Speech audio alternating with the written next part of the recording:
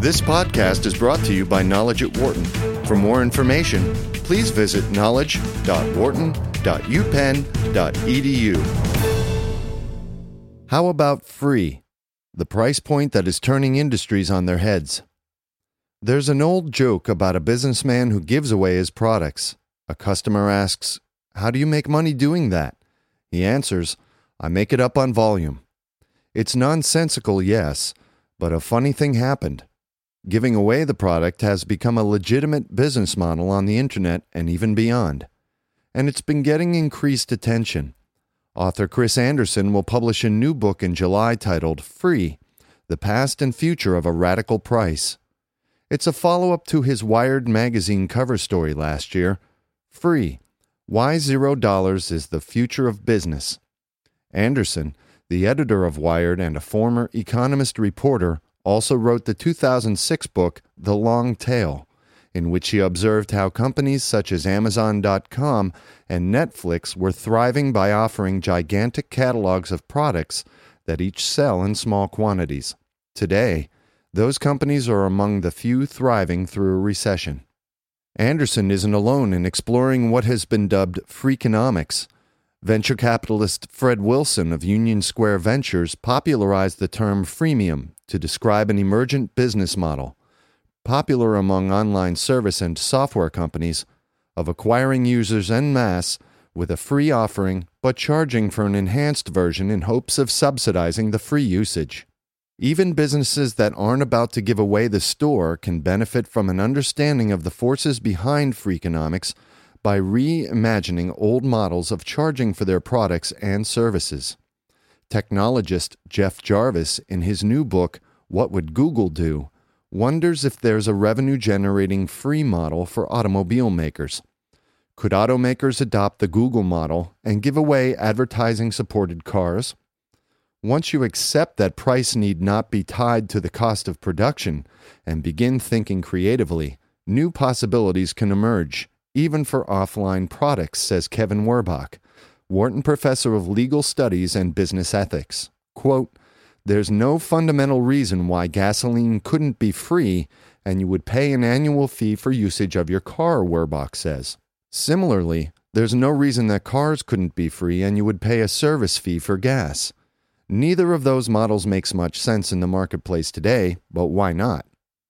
According to Werbach, a startup manufacturer of electric cars called Better Place is looking at making its cars available at a low price and charging for new batteries, just as printer manufacturers offer low-cost printers and put a hefty price on ink cartridges. Quote, "People look at it like it's crazy, but if a car is part of an integrated ongoing service, then there's no fundamental reason to allocate the price one way or another." End quote. But what is really new here? After all, free has been around probably since the beginning of business, says Zhihong Zhang, a Wharton marketing professor who has authored books on pricing strategy. Quote, "You go to a supermarket and they give you free samples and then you buy a whole box. Some bars let women go in for free and they charge the men. Free is one of the most powerful words in marketing.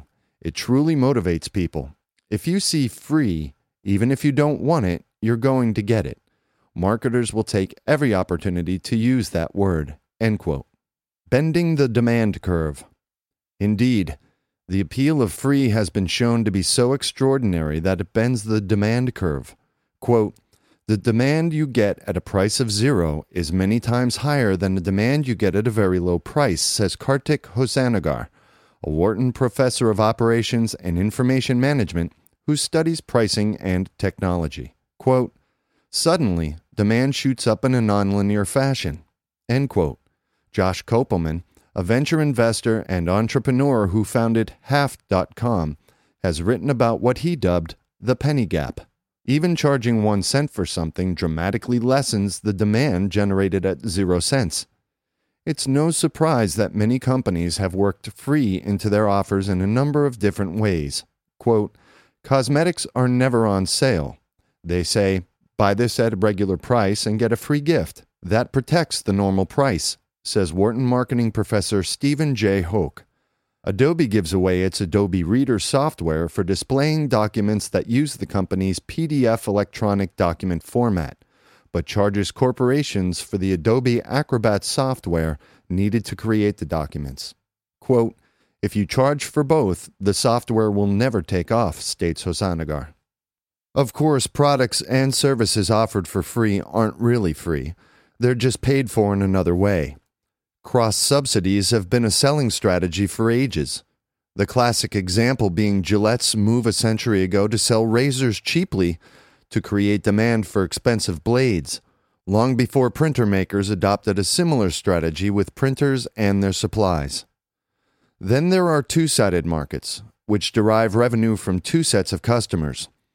In those, whichever side is more price inelastic, less sensitive to price changes, that's the side you want to charge more for, says Zhang. In the case of ladies' nights, establishments may increase overall revenue by letting women in for free to attract more males, who are price inelastic in that their desire to be there will not be greatly affected by entrance price. Newspapers traditionally have charged readers as well as the advertisers who want to reach those readers. For years, however, some types of publications have been given away to readers for free, with publishing costs supported by advertisers. But the profusion of free content online has made reader demand extremely elastic, suddenly sensitive to any price above zero, and many publishers are fumbling with revised models, including cross-selling. The Wall Street Journal, for example, now sells wine to readers at wsjwine.com, Zhang notes. What's new, of course, is the Internet, which makes the marginal cost of delivering one more product close to zero.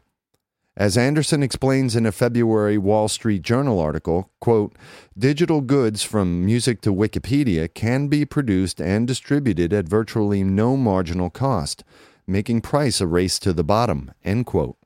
Add in easier sourcing online of cheap products and materials, and the Internet means cost is evaporating from the system and opportunities for free offers have exploded. Beyond minimizing distribution costs, the Internet has fostered other distinct trends that have pushed prices and consumer expectations toward zero. Two-way markets become more sophisticated online. Google is able to offer web searches for free by matching advertisers to what people appear to be seeking. Searching for cars, get some car ads. Quote, "Some of these transactions could not be done before because transaction costs for matching an advertiser with a consumer were too high," says Hosanagar. This has inspired online firms such as Google, Yahoo, and Facebook to take advantage of the nonlinear allure of free to build giant audiences in hopes of future revenues, even in cases where revenues from ads or other sources are not covering the cost of the free service, says Hosanagar. Other factors have also been at play.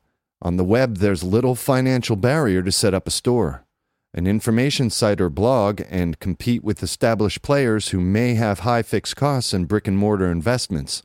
This easy entry into markets has played a role in creating what Business Week called the free labor economy. People are putting together elaborate and sometimes useful sites at no cost other than time. Simultaneously, digital technology has enabled easy copying of copyrighted materials, music, movies, photos, and news articles that are or were products of traditional industries. The result of all this has been a change in consumer expectations. A culture of free has emerged. There are a lot of things for which people simply don't expect to pay. Forced to compete against free offerings, in some cases from competitors churning through investors' money to aggregate eyeballs and hoping to sell out without necessarily making a profit, old-line businesses have suffered. Consumers' sense of entitlement to free content online, quote, has had catastrophic effects, meaning both large and quick, that I don't think anyone would have predicted, says Hoke. It's had a yet unknown catastrophic effect on the news. It's had a catastrophic effect on music.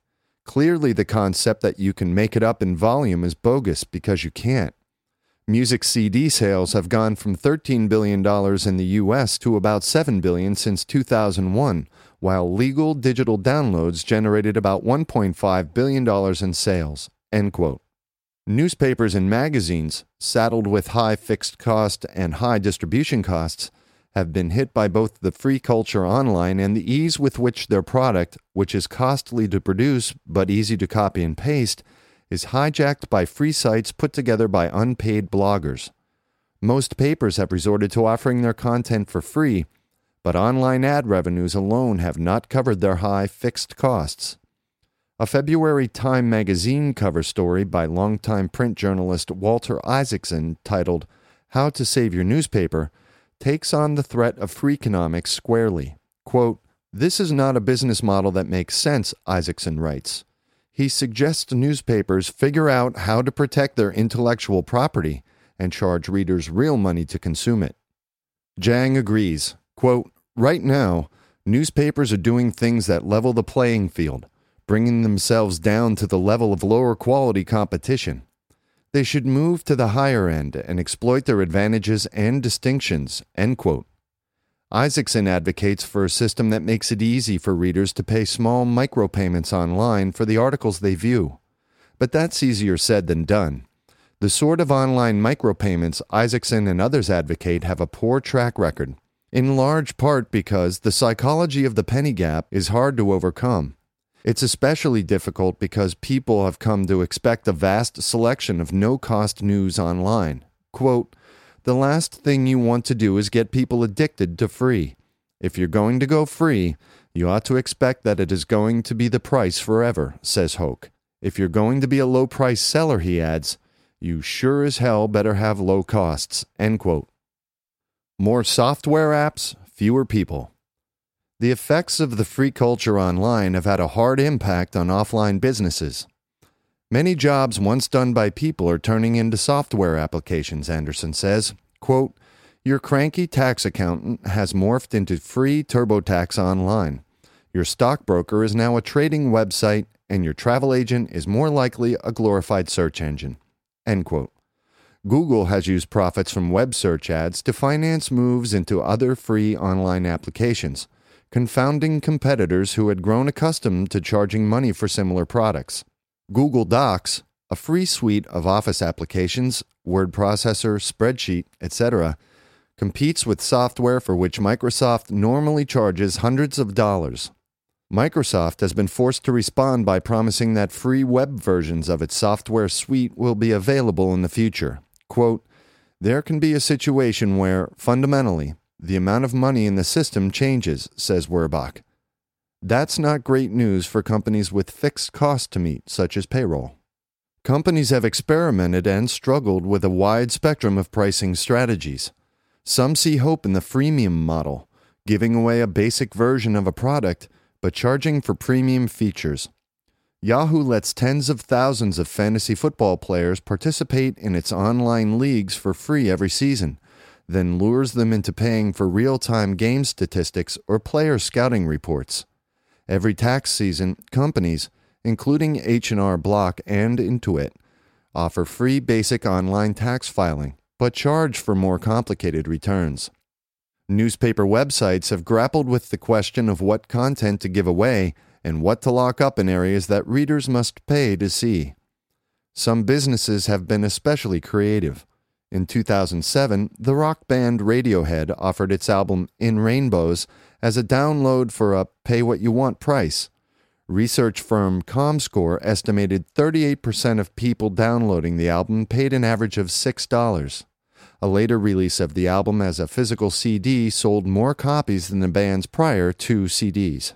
Quote, "A business needs to adapt its revenue models to new technology," says Zhang. "Not everyone can compete against free, but there are still creative ways, more ways now than ever, to employ this strategy." Quote, "The problem is in thinking the business model of your industry is ordained forever," says Werbach. "Business isn't static, and it's less static today than it's ever been. The great challenge the internet poses is that it makes it possible to very quickly shift the allocation of money in certain industries.